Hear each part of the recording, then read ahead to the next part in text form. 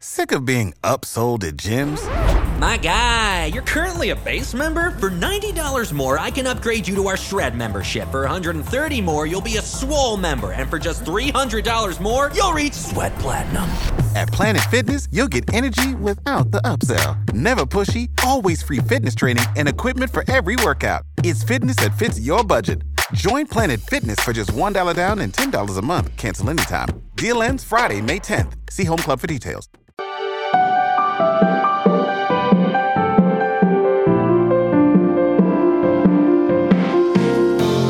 Hey everybody, welcome to episode 18 of Waking Up to Narcissism. I'm your host, Tony Overbay. I'm a licensed marriage and family therapist, host of the Virtual Couch podcast, and let's get right to today's show. Today is one that I already can tell you is going to go in a lot of different directions because I have so many tabs open. I have so many emails open in front of me. I had a direction that I was anticipating going, and then as I was going to find a couple of emails to read at the beginning of the show because I get more feedback around people's shared experiences, that I wanted to maybe start every show with an email that I received. And then as I started reading one of the emails, I thought, oh my gosh, I need to talk about this and I need to talk about this.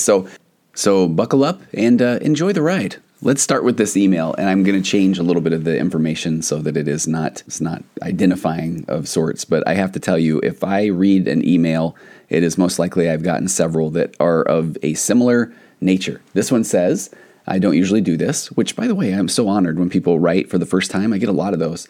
They said, I don't usually do this, but they felt like they had to send a message and personally thank me for helping them feel validated and known. They said that they grew up in a home with a narcissistic parent. They had dealt with narcissistic companions. They had served a service mission for their church, for their faith, and they had recently moved out of a family member's home where the family member and their spouse both displayed narcissistic tendencies. And I love the fact that this person is using that phrase oh so correctly, those narcissistic traits, those narcissistic tendencies, and not meaning to go in a different direction halfway through the first email.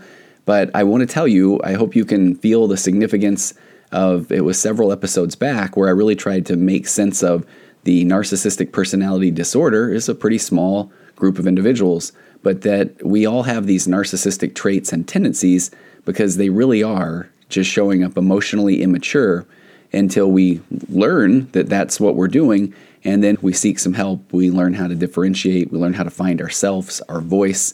And there does need to be a lot of acceptance and a lot of grace there because so many people then go back and think, oh my gosh, why? Why did I let myself get in this situation? Or how did I let myself get in this situation? And that can drive one crazy. So we'll talk a lot more in future episodes about the concept of acceptance, because acceptance is really giving yourself grace and understanding that you were just trying your best, trying to be the best person you could be, whether it was in a emotionally abusive relationship of trying to keep the peace or buffer for the kids, or trying to make your spouse happy so that they will succeed or that they'll fulfill their dreams, but all the while, a lot of times putting your own needs second or third or wherever that would fall. And when in reality, we want to help you find yourself, your sense of self, your purpose, and then come from this place of confidence, because an emotionally healthy relationship is one, again, where there are two autonomous, interdependent people with their own unique gifts and talents and abilities going through life together, because that truly is edifying. It's where 1 + 1 = 3, and we just don't come from the factory with those tools because of all of our childhood abandonment and our attachment and our desire for external validation to make us feel better, and all of those things that you're going to hear over and over again as we do more and more episodes, because boy, we need to learn by repetition. We really do. We go from not having any awareness to then being aware. And sometimes we think, once I'm aware, shouldn't I be able to figure this out? And that is just, the awareness is just where you're getting started.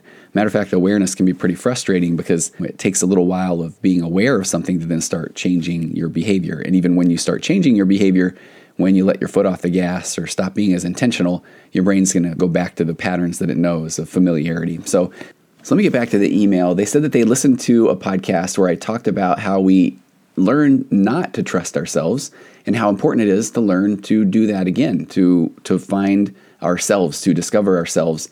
And they said it was one of the most validating things that they've ever experienced, which I am so grateful for. They said they constantly second guess themselves. They worry if they're doing something wrong or somehow contributing to the problem or just making a big deal out of things. And they say now that they understand that's because of the environment that they grew up in, and they're trying to practice trusting themselves more. And my podcast and their own individual therapy has helped. And then there's so much there we could talk about. But then I love that they said my podcast has also helped them discover that they are an HSP, highly sensitive person, and that has helped them understand themselves on such a deeper level. And then they said they would love to see more content about HSPs and narcissistic relationships, that entire dynamic. And that is so significant because I've realized I talk often about HSP or highly sensitive person or pathological kindness on this Waking Up to Narcissism podcast. And without a doubt, if you hop over on the virtual couch, if I do an episode specifically on highly sensitive people, HSPs, or I had a guest on that really was just mind-blowing. She's an expert in that field named Nikki Eisenhower, who has her own podcast, which is called Emotional Badass. I used to have a real problem saying that second part, which is funny. I talk about my own emotional immaturity. I felt like I was doing something wrong. But she has a phenomenal podcast that is all about HSPs and highly sensitive people. And if you Google HSP, highly sensitive person, and narcissism, well, then prepare to, I was going to say get your mind blown, but just prepare for a lot of information, a lot of data. So let's talk about HSPs. That is where we're going for the rest of today's episode. I'm first going to go to hsperson.com, and this is a highly sensitive person website. This was the first website that I really started to do a deep dive on after one of my clients a few years ago had came to me and said, hey, I'm a highly sensitive person, and I unfortunately dismissed that. And I said, oh, okay, yeah, you seem pretty sensitive. And then they said, no, it's a thing. And so the highly sensitive person, it's also known as sensory processing sensitivity. And it's there's a lady named Elaine Aron who started researching high sensitivity, she said, in 1991. And she continued to do a lot of research around HSPs or sensory processing sensitivity. And there's some traits here there's some interesting facts that I want to share. She said, if you find you are highly sensitive or your child is, she said, I'd like you to know the following. The first thing she said, your trait is normal. It's found in 15 to 20% of the population, which is too many to be a disorder, but not enough to be well understood by the majority of those around you. And she said it's innate. In fact, biologists have found it in over 100 species, and probably there are even more, from fruit flies, birds, and fish to dogs, cats, horses, and primates. And so she said this trait reflects a certain type of survival strategy of being observant before acting. So the brains of highly sensitive persons actually work a little differently than others. On the hsperson.com website, there's a really cool tab that talks a lot about the research behind sensory processing sensitivity. But when she talks about that certain type of survival strategy, that is when someone has grown up in sometimes a little bit more of a chaotic or hectic or maybe loud or emotionally abusive, or if a parent or someone was narcissistic as well, that then they learn to read the room. That's the way that I like to say it, is that an HSP was more just observing before entering. So learning to read the room. And so Elaine Aron says that you're more aware of other subtleties, and that's because your brain processes information and reflects on it more deeply. So she said even if you wear glasses, you see more than others because you notice more. But then what are some of the caveats to that? She said you are also more easily overwhelmed because if you notice everything, you're naturally going to be overstimulated when things are too intense and complex, chaotic, or novel for a long time. And I think this is where things get pretty fascinating when someone gets into a verbal, sparring match with a narcissistic person and they are already highly sensitive, that then they are going to be more easily overwhelmed. They're going to be overstimulated when things get too intense or complex. And what that means is their body is going to react. Their heart rate's going to elevate faster. And when the heart rate elevates, the cortisol releases, the fight or flight chemicals in the brain. And so then you check out of your prefrontal cortex, the part where you're doing the logical or rational thinking, and your amygdala fires up. You're in this fight or flight mode. And she said, this trait is not a new discovery, but it's been misunderstood because HSPs prefer to look before entering new situations. They're often called shy, but the shyness piece is learned. That's not innate. And she says that, in fact, 30% of HSPs are actually extroverts, although the trait is often mislabeled as introversion. And it's also been called inhibitedness or fearfulness or neuroticism. And she says that some HSPs behave in these ways, but it's not innate to do so and not the basic trait.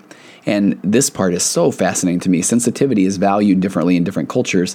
So in cultures where it's not valued, HSPs tend to have low self-esteem. They're told, don't be so sensitive, or get over it, don't worry about it. And so they start to feel abnormal. But if you do, and I have been unable to find this data when I did a HSP episode on the virtual couch again, but I had stumbled upon just a little bit of information in an article that talked about HSPs maybe in third world countries where it was nurtured from birth. So if somebody was not continually told their entire life, it's not a big deal, get over it, and rub a little dirt in it, and don't let it get you down, that person, when it's been nurtured from a young age, then they become almost like the shaman of the village, the medicine person, because that has been attuned, that gift of sensitivity or empathy allows them to pick up on a lot of subtle traits in people and in situations. And you find that a lot of times people that have more of these HSP qualities they're more hypervigilant. They may feel like they are very people that aren't going to get along, or cars that are going to merge onto the freeway and get in front of them. And here is the thing, as a recovering or as a fellow waking up to my own narcissistic traits and tendencies, that I realize, and I've got this thing, I'm doing it with my hands, and this isn't on a video, but I look at it it really is a spectrum. And if I've got on my left hand at one end of the spectrum is a very highly sensitive person, and if on the very far right is a pathological, malicious, malignant narcissist. That anywhere in between, so if you're moving up this spectrum, that anywhere, now I wish I was doing this on video today, but if you are upstream of then you aren't aware of what that highly sensitive person is experiencing or is going through. So my wife, for example, has highly sensitive person, sensory processing sensitivity. And so as we identified that, I realized, oh my gosh, I have spent plenty of time saying, hey, it's not a big deal, don't worry about it. And so then when she would express to me her sensitivity, and since I don't have that same level of of sensitivity, then I would find myself saying, okay, well, you're maybe making a big deal out of something. And it's really, again, it's not a big deal. But now, man, when I step into my emotional maturity, who on earth am I to tell her what her feelings or emotions are? And that just breaks my heart. Because if you aren't experiencing the things as an HSP experiences them, then the only thing one can do is understand that is not my experience and look at that person with curiosity. Tell me more. Tell me what that's like, and not say, don't worry about it, because that doesn't make somebody say, oh my gosh, I hadn't thought about not worrying about it. And if we really go deep, the concept of psychological reactance, again, the instant negative reaction of being told what to do, if I'm going to tell an HSP don't worry about it, I would imagine they are really going to worry about it then.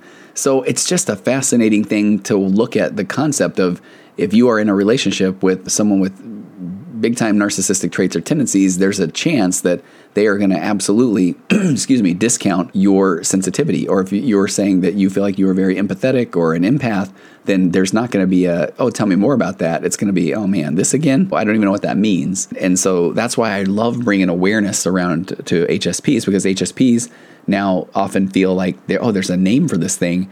And I really hope that the person who is not the HSP understands that that's okay to not be that. And so it's okay for somebody else to have their own experiences and feelings and emotions, and that it's not our job to tell them to don't worry about it or get over it. So I'm going to jump from the highly sensitive person, HS person site, to a website that I found that I really enjoy, and it's called highlysensitiverefuge.com, and I'll put a link to that. But there is a really good article back from May of 2019. It's by Andre Solo, and it says, do highly sensitive people attract narcissists? So I'm going to do a little bit of reading, and I'll make some comments at the end. He goes into 7 signs or 7 ways to help yourself if you are an HSP in a narcissistic relationship. So he says that they were kind, funny, even loving when they wanted to be. They had big dreams. They seemed to sweep you up in them, but things never ever turned out the way that they wanted them. Nothing was ever good enough. And then these people would explode in confusing bouts of anger or blame or self-loathing, which he said, of course, required you to soothe them. And he said, worse, if you brought up any of this and tried to address it, they couldn't seem to see it, and they only denied or rationalized what had happened. So he says your only option, it seemed, was to keep giving and giving until you were completely spent. So he says, does that sound familiar? If it does, you've probably had a narcissist in your life, and welcome to the club, unfortunately. And he goes on to say that sadly for highly sensitive people, HSPs, it seems to be a pretty large club, considering that less than 1% of people are pathological narcissists. you wouldn't think that HSPs are more likely to run into them than anyone else. But he said, but what if sensitive people are particularly prone to a narcissist, needy, controlling behavior? And I love the fact that he brought up what I've been speaking of on this the podcast, of that less than 1% of people are these pathological narcissists. And what he didn't address was how many people are then on that spectrum, that narcissistic traits and tendencies. So I feel like that would give a little bit more light on the fact that there are so many HSPs that do find themselves in relationships with people pretty high up on that narcissistic trait and tendency spectrum. So he says, let's explore what makes a narcissist and why HSPs might be a natural target for them. And honestly, this is why I love this article. I had not heard of this. There's a concept in Jungian psychology called the shadow self. And as a matter of fact, I've been prepping an episode on the Virtual Couch about that. And Andre says, narcissists are a highly sensitive person's shadow self. So he says, narcissists, or people who live with narcissistic personality disorder, have an unconscious belief that they are superior to others. And I know that we've talked often on this podcast about it does come from that emotional immaturity that the pathological defensive needs to cover up these feelings of insecurity by proving that they are special, because they feel like if they are special, then people will love them and people will not abandon them. So then they have to continually put themselves on a one-up position of others, break others down. And so with that, he says, comes a craving for attention and respect, often wealth or fame, and almost a lack of empathy for the needs of others. So the result is an individual who will manipulate or use others in order to get what they want. And as I love sharing now, that need for external validation. So they will manipulate or use others to get what they want, meaning that they will use others to help them externally validate themselves because they lack a real depth or maybe a sense of self, or they form their sense of self off of what others say. If others adore them, tell them they're amazing, or if they can put themselves in this position of power, then they feel like they are a better person or a good person. So being a highly sensitive person, on the other hand, is perfectly healthy and has nothing to do with ego. Highly sensitive people have nervous systems that process all input very deeply, from sights and sounds to thoughts and emotions, and they tend to be creative and thoughtful and caring. They can also get overwhelmed easily because all of that processing leads to overstimulation, and I believe it can also lead to some pretty big fatigue. And so when someone gets in a quarrel with a narcissistic individual, it can literally be physically exhausting because of all of the overstimulation and processing that's happening to the brain of an HSP. So then Andre says, so what do these two have in common? And he says, almost nothing. And in one key way, they're almost perfect opposites: empathy. So he says, you see, even though high sensitivity is primarily about how you process information, the reality is that most HSPs are extremely empathetic. So in fact, the brain regions associated with empathy are much more active in HSPs than in non-HSPs, and HSPs in general tend to be more giving, altruistic nurturers. And this is what I thought was so deep. He says that makes the narcissist, who almost has no empathy, essentially the HSP's shadow self. So then why do highly sensitive people attract narcissists? Why would somebody who is caring and empathetic want to be around somebody who has no empathy? He says on the surface they wouldn't, but then narcissists don't exactly walk around holding a sign that says, I would like to use you. In fact, they do the opposite. He talks about many narcissists learn to act charming and friendly and flattering in order to mask their tendencies. And then he does bring up the fact that this is mostly unconscious, because like almost anything that makes someone a narcissist, typically they don't know that they're doing it because they are just doing it, that it is the air they breathe, because it does come from these insecurities, these childhood attachment or abandonment wounds, and this just insatiable need for external validation. Almost like there's a hole in that bucket that it can never quite get filled from a validation standpoint, and they don't necessarily have the tools to then validate themselves, internal validation, so that they can show up in a conversation and be curious and not feel like it is criticism. So this is where Andre says, though, that many narcissists will even then love bomb the people that they want to get close to, building them up to feel good around the narcissist and therefore not run away like an addictive substance. And anyone, HSP or not, can get hooked. He says that what makes HSPs different is that their own high level of empathy means that they're drawn to helping and caring for others. So here we go. And the narcissist has an endless need to be cared for, and a need for attention and compliments and special favors, and above all, constant reassurance. Plus, although they have very lofty dreams, nothing that they do or achieve is ever good enough, so they're frequently upset or disappointed, or can even be wildly angry. And he said, isn't there anyone who can treat them the way that they deserve? And because that it would require them to take ownership or accountability, and not put things onto others to make them feel better.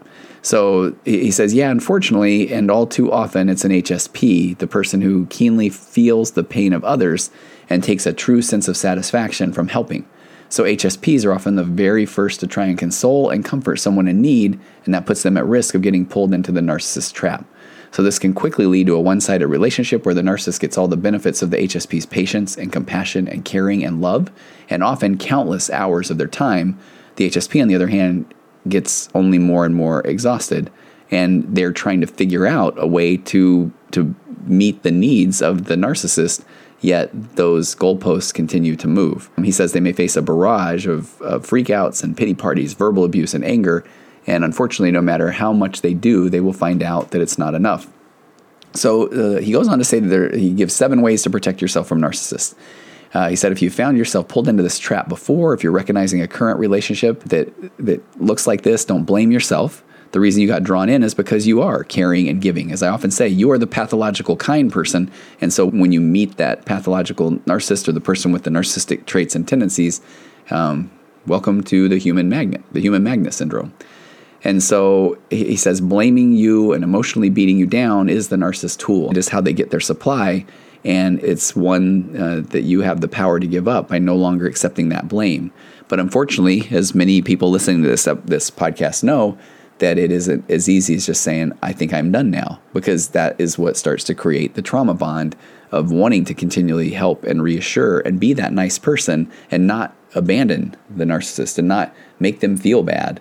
And so it can take a lot of effort and time and patience in leaving a relationship and even coming back at times to get to that point where you finally feel like I have had enough. So he does say you can make changes in your own patterns to avoid narcissists in the future or minimize the damage they can do. And here are the tips that he recommends. Number 1, question volatile or troubling relationships. One telltale feature of narcissists is that all of their relationships are troubled relationships, that they will have a shaky time in friendships and romance, a career, school situations where they need to work cooperatively with others, which means it's a good idea to really examine relationships in your life that seem volatile.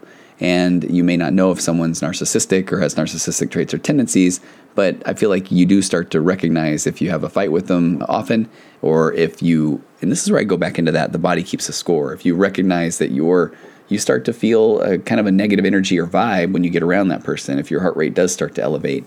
And this is where I do often say relationships don't need to be as difficult as we often have those difficult relationships, which made no sense the way I put that. But my point is that if a relationship is really, really difficult, if you feel like you have to start writing down things to try to even remember what the person is, where they're going, or to continue to try to track in a relationship, then that doesn't mean that's a healthy relationship. As a matter of fact, it means that it probably is a volatile or a troubling relationship.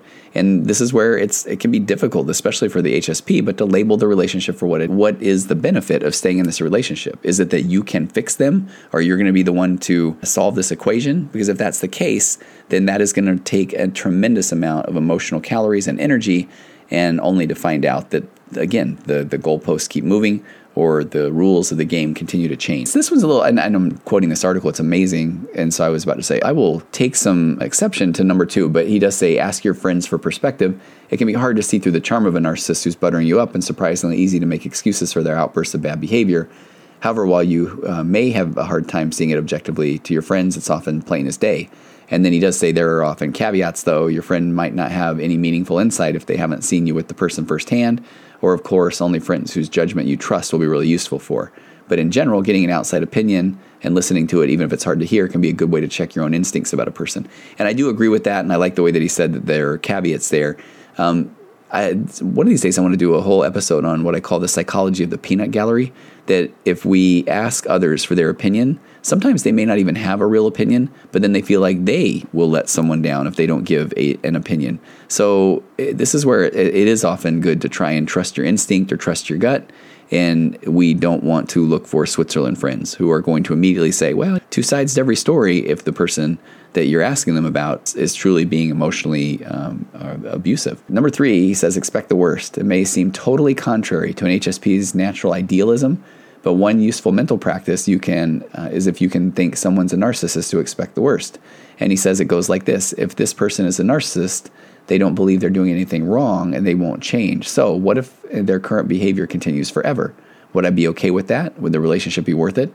And in this scenario, trying to just take a look at the worst case future can often be enough of a slap in the face to make it much, much easier to start to pull back from the relationship. Number 4, he says, pull away from the narcissist as early as possible. Generally speaking, the right time to disconnect from a toxic person is as early on as possible. And that's especially true with the narcissist. Why? Because at the start of the relationship, there is little at stake and it's only a small part of your life, but the narcissists demand all the attention you can give them. So he goes on to say that within months or a year, they could be the main focus of your life, especially if they're your partner. So it really is much easier to back away earlier than later, because I think often we take that, what's called, I think in economics, the sunk cost principle, where we feel like we've invested so much time that we need to see this thing through, because if we back out now, then all the work we've done will be lost. And I will say that isn't a very healthy way to look if we're talking about a relationship. Before I get to number 5, I finally remembered to do this during the quick ad for my sponsor, BetterHelp.com. If you are looking into the world of online therapy, not sure where to turn, can't find a therapist that has openings around you, which is a very real thing, you can go to BetterHelp.com/virtualcouch and get 10% off your first months of treatment. And the intake process is really good. You're going to ask, or they're going to ask you questions. You're going to answer a lot of things online, and it will match you up with a therapist or a counselor that can address your concerns, whether it's anxiety and depression, OCD, parenting, marriage, all of those sort of things. And you can communicate through telehealth or email or text or phone, all those things. You owe it to yourself to get yourself in the best position you can be. Again, the first rule of getting or dealing with the relationships with narcissists that I talk about is being able to raise your emotional baseline or really find yourself in as good of a place as possible, because you're going to be dealing with a lot of heavy things. So sometimes therapy or counseling is one of the best things you can do to really practice self-care. So go to BetterHelp.com/virtualcouch today, get 10% off your first month's treatment. All right. We have 3 more, 5, 6, and 7. So number 5, practice setting clear, firm boundaries. Narcissist, he says, hate boundaries because the world is supposed to be about them, not anyone else. And boundaries force them to confront that is not what the world is about. But at the same time, firm boundaries allow you the space and emotional clarity you need to take care of your own needs. And as I often say, the unfortunate thing is that when you are setting boundaries with someone with narcissistic traits or tendencies, that often they view the boundary as a challenge. And so setting a boundary is absolutely essential, but holding the boundary can be really one of the most difficult parts. And here's where I'm going to continue to say, give yourself grace. If you set the boundary and say, hey, when you raise your voice, I'm going to leave the room, and then he raises his voice or she raises her voice and you leave the room, and then they continue to now mock you or say, okay, look, you're leaving me, you're abandoning me, just know that now they are most likely pushing some of the buttons that they know will get you to come back so that they can possibly continue to verbally assault you. So the best way to set a boundary, Andre says, is say it clearly, directly, and as a fact, not a request. For example, a not clear example is, I'm really tired tonight. Is it okay if we do this at a different time? Clear is, I'm not going to come over after 8 o'clock anymore, even if you're stressed out. If you need to talk, we can set up a time on the weekend. And again, that's where he says, just be ready, because narcissists believe that every no can become a yes if they push hard enough. And I think that's so well said. So don't treat your boundary as something you're willing to argue, and don't make any. Number 6 is get some emotional distance. That narcissists can be infuriating, and they will bait you to argue with them, feel sorry for them, try to help them, and all of this just can pull you in further. So simply learning about how narcissism works can help create distance and make it easier to resist engaging, which is part of what I love about the feedback that I'm getting from Waking Up to Narcissism, is just beginning to have more and more of that awareness. So he gives some examples, though. He says narcissists don't actually realize what they're doing, so there's no point in arguing with them. You will never win, which is my 5th rule of interacting with narcissistic people, which is realize that there is nothing that you'll say or do that will cause that aha moment or that epiphany. There isn't any point in arguing. He says they're incapable of seeing their own flaws, so there is no way for you to help them or fix them. It's something they have to come to on their own. And narcissistic personality disorder, Andre says, he says it's an illness, and it's likely been with them since adolescence. So they aren't going to change unless they are aware and they get help if they desire to change. And even then it can be a challenge, but it isn't your place to try and bring that awareness to them or try to fix them. And number 7, he says, practice a different kind of compassion. He says, something I find oddly comforting is that a narcissist's behavior is motivated by, he says, wait for it, extremely fragile self-esteem. He said, yeah, all that self-aggrandizing is because they don't love themselves, and that makes them seem a lot less intimidating. And it's also a way to feel compassion toward him, he said, without engaging, that it must be tragically hard to go through life not loving oneself, and it means that nothing will ever truly bring them happiness. And he said, understanding that can often soften your heart, even as you pull back from them. And so I feel like that is a really good way to end this, because when I talked last week about the 4 pillars of a connected conversation, and in that first pillar where I talk about assuming good intentions, and then I added a part B to that, which is there's a reason why someone does the things they do, that as difficult as it can be at first, absolutely, and I'm not even saying that this is something that might even be possible, but as people learn to start to differentiate, start to find their sense of self, their sense of purpose, start to trust their gut again, and remove themselves from those unhealthy, emotionally abusive or narcissistic relationships, that at that point, you then can start to maybe look at the fact that there is a reason why they're doing what they're doing. And it's most likely because they do have a hard time taking ownership of their behaviors or actions, or they may feel, and I go with this one so much now, but they take a disagreement or someone telling them no as criticism. And that criticism, and this is absolutely because of those childhood wounds, the criticism goes immediately to shame. That if somebody says, no, I really don't want to go hang out with you today, then they look at that as not just okay, that's kind of a bummer, but they look at it like, oh, it's because you think I'm a horrible person. And so at that point, now we trigger the defensiveness, and they're going to go to great lengths to protect that fragile ego. And protecting that ego can look like a variety of things, including getting angry or withdrawing or gaslighting. So when you really are able to start to step back and take a look at that, you can start to recognize that there is a reason that they are doing what they're doing. And it typically, it comes from a place of insecurity or not really having a true sense of self and wanting to project things onto you, wanting you to take the blame so that they don't have to. And that's the thing that's so fascinating when you start to come to this awareness and you realize that it's actually not that scary to say, my bad, then it can really become empowering. Okay, hey, I am so grateful again for I will tell you right now, if you're still sticking around here, I recorded my first interview for Waking Up to Narcissism, and it's with someone that was in a relationship with a narcissist, and her story is just amazing. It really is. It's fascinating. And she also had a narcissistic parent, and I believe that's going to be coming up next week on Waking Up to Narcissism. And I am going to do a lot more of the Q&As, so I really would love for you to get your questions in. You can just go to tonyoverbay.com and submit through the contact form, but get those questions in, and we will get those answered and start doing some episodes around just Q&As. And again, thank you so much. Hey, and while I'm doing a call out, shout out, I get several emails from people that say that their therapist is the one that pointed them toward me. And so if you are a therapist that listens to the podcast as well, I would love to have some feedback from you. If you can shoot me a note as well, I would love to maybe get a therapist or two on here. And then I have some ideas of wanting to almost come up with some content that maybe will help a therapist that is not familiar with working with narcissism or personality disorders, that can help maybe more in that assessment process. All right, everybody, have an amazing weekend, and I will see you next time on Waking Up to Narcissism.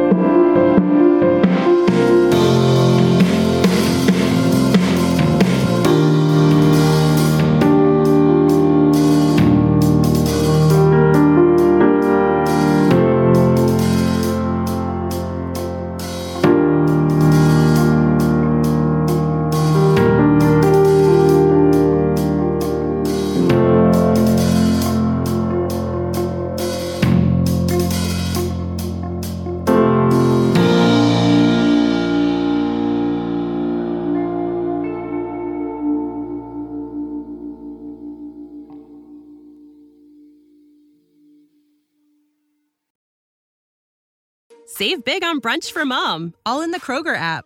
Get 16-ounce packs of flavorful Angus 90% lean ground sirloin for $4.99 each with a digital coupon. Then buy 2, get 2 free on 12 packs of delicious Coca-Cola, Pepsi, or 7-Up, all with your card. Shop these deals at your local Kroger today, or tap the screen now to download the Kroger app to save big today. Kroger, fresh for everyone. Prices and product availability subject to change. Restrictions apply. See site for details.